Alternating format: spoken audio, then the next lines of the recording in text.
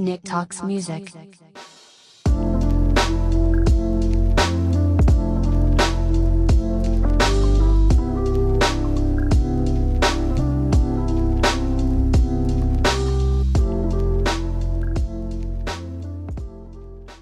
Alright, why does bad rap get a bad rap? I've been wanting to do a episode like this. So let's just jump right in. No intro, no bullshit. What is bad rap music? If you try and simplify it, baseline, we're just talking about beats and lyrics that aren't up to par with the best stuff out there, right? But you gotta dig deeper if we're gonna eventually come to the defense of quote-unquote bad rap, which I am to a certain degree. Bad rap would be what? Songs that don't have real meaning? Artificial bullshit party songs? Lyrics that don't show any particular skill that is recognized and celebrated by rap and the hip-hop community? That gets into flow, wordplay, storytelling, referencing life experiences, multi-syllable rhyming, punchlines. All that show-off stuff to show what kind of lyricist you are. How can you stay on a beat? What kind of message do you have? Now, I don't care who you are. It's fair to say that a lot of those elements, to a certain degree, to a majority of rap artists, have fell by the wayside. Hip-hop fans talk about 90s hip-hop being a golden age, and it's true. You go back and listen to 90s hip-hop, there's this authentic nature to most of the top artists at the time. A lot of 90s hip-hop has very recognizable styles and identities, right? East Coast, West Coast, Midwest, down south, very regional styles. Now, you have a huge list of subgenres under the rap umbrella. Trap music and crunk have come to the forefront. And they serve some purpose, which is where the defense gets in a little bit, but it all kind of meshes together and sounds the same. It doesn't offer any depth or identity. All those elements I just listed that makes good rap music. But again, this quote-unquote bad rap, it does serve a purpose, and that's why it does get a bad rap. I think we're holding it to a different lens and a different standard that we should be. If you take a step back, hip-hop has had amazing growth over the last 20 years. That genre has been thrust to the forefront as the most popular and listened to music.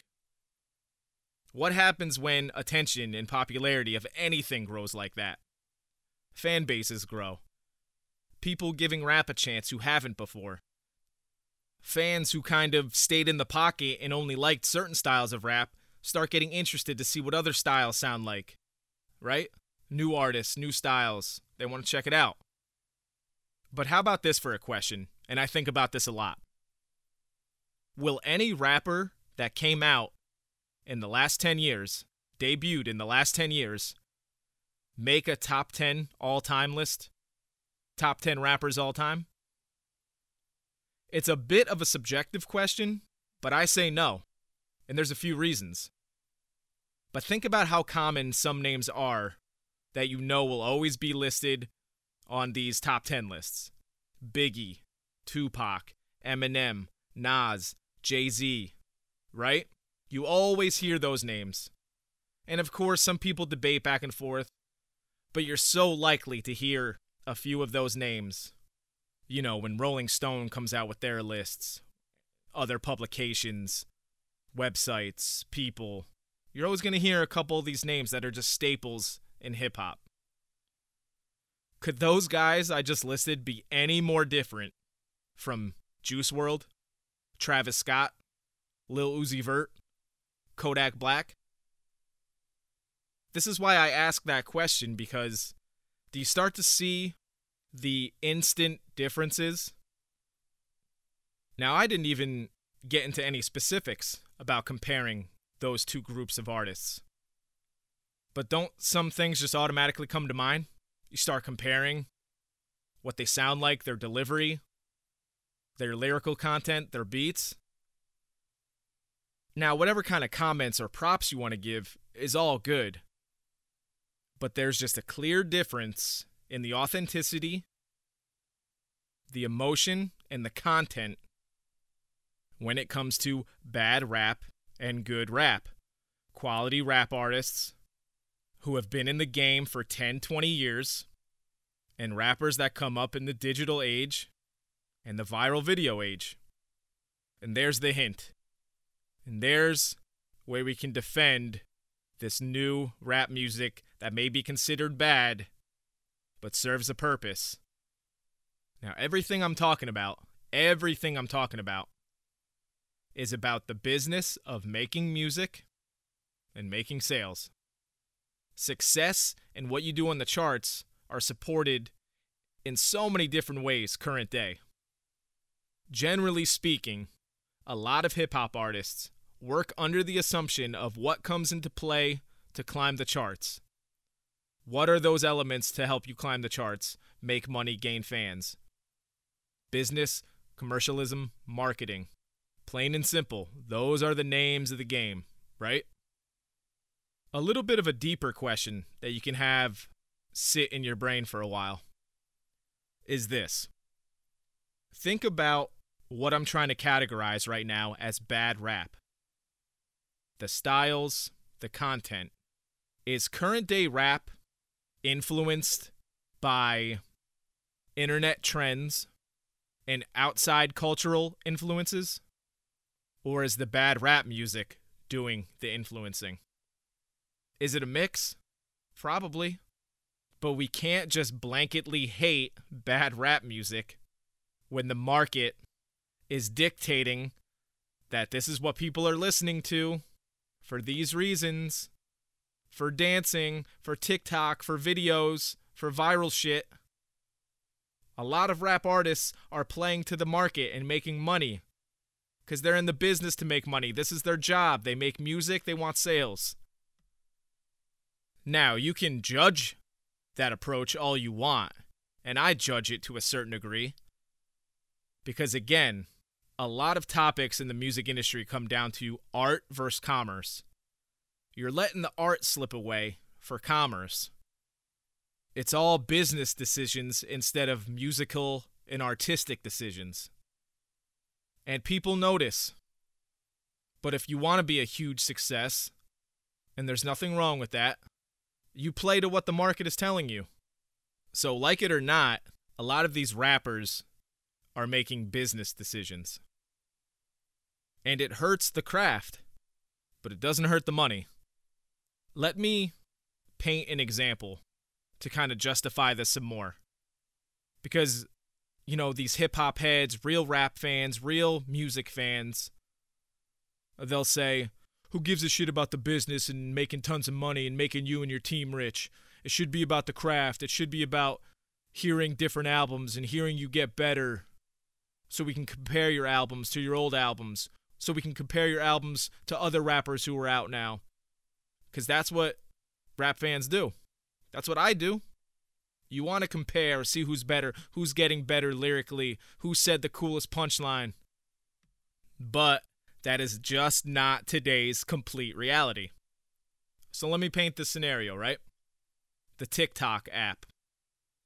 Everybody should know what TikTok is. It's used for other things, making other viral videos, but at the root of it, especially females, they find songs that you can play on this app. They create dances to it, hope to get viral, hope people watch them, whatever. So the scenario goes like this.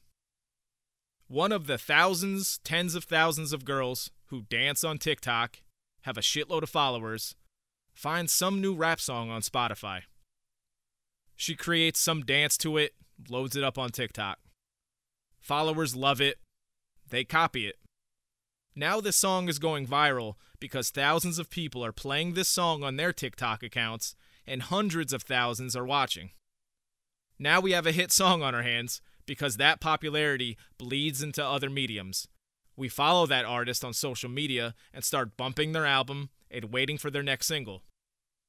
That's success in today's music industry. Let me give you another one. All right? There's a rapper, current day, rapping verses on social media. in any one of the current styles, right? Mumble rap, chopped and screwed, trap music, all these subgenres.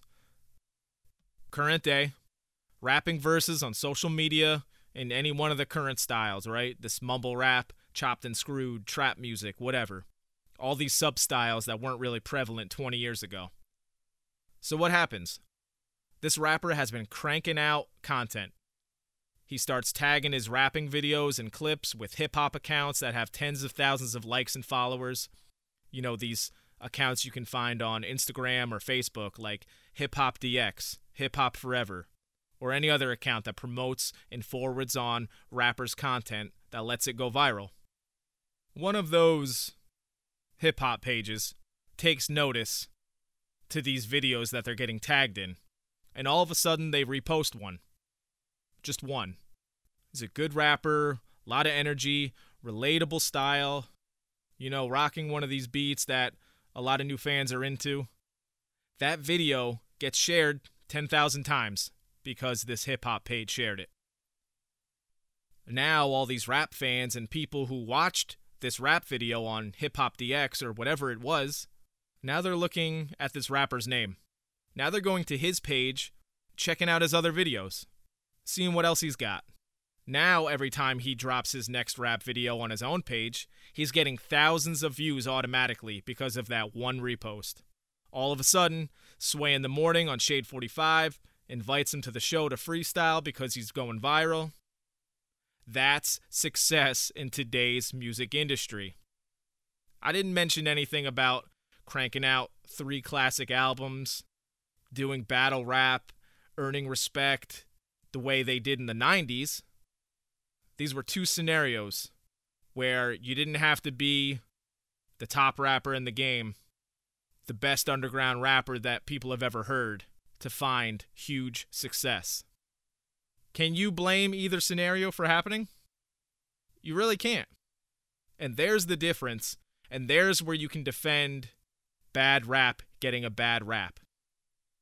Yeah, if you're critiquing it from an artistic standpoint, it's not the best music you've ever heard. It may not be close to, even. But it's working the market, and it's successful. And these rappers coming up in the last few years, they know how these scenarios work. Those scenarios those pictures I painted, what do they really have in common, right? Neither of those things, due to the culture, technology, the stylistic preferences in rap today, could have ever happened in the 80s or 90s. Obviously. Rappers didn't focus on media and marketing. If they got lucky and got signed, a record label showed them the way, whatever way that was. These old school rappers, or at least rappers who have been in the game a while, just followed a different path. They worked on their craft. They battled and called each other out. They wanted to put out better songs each time. It was a different reality. Now the industry dictates different terms. Exploit social media however you can, because what catches on now? Dances, the newest and catchiest trap beat, and a unique, casual but on-point flow that people go crazy for. Sounds heavy in the car with the volume up. Too catchy to not make a 20-second dance to. That's all the reality now. Now, there's always exceptions to the general rule. Of course, not all current rap music is bad and shitty. So we're talking J. Cole, Kendrick Lamar, Joyner Lucas, Childish Gambino, etc. These are guys who are in it today. And they're not following the marketing, viral, internet standards that I just went into depth explaining. They don't really dip into the new generation way of making hits. But plain and simple, and I said this earlier, there's plenty of territory and room for types of fans in hip-hop. So again, there's always exceptions to the general rule. So bad rap gets a bad rap because it doesn't adhere to the old foundational standards that classic, all-time list rappers followed. They get a bad rap because they're following the new standards and new marketing. So from that standpoint, is there even any blame that can be thrown around? I don't think there really is. You know, when fans are doing the comparison, artist versus artist, album versus album, song versus song, whatever, Of course, let's acknowledge who's good, who's not good. I love those debates. I love getting into skills and ranking rappers, breaking down lyricism and how artists can really fit these rhyming words and syllables in each line and still have a coherent story.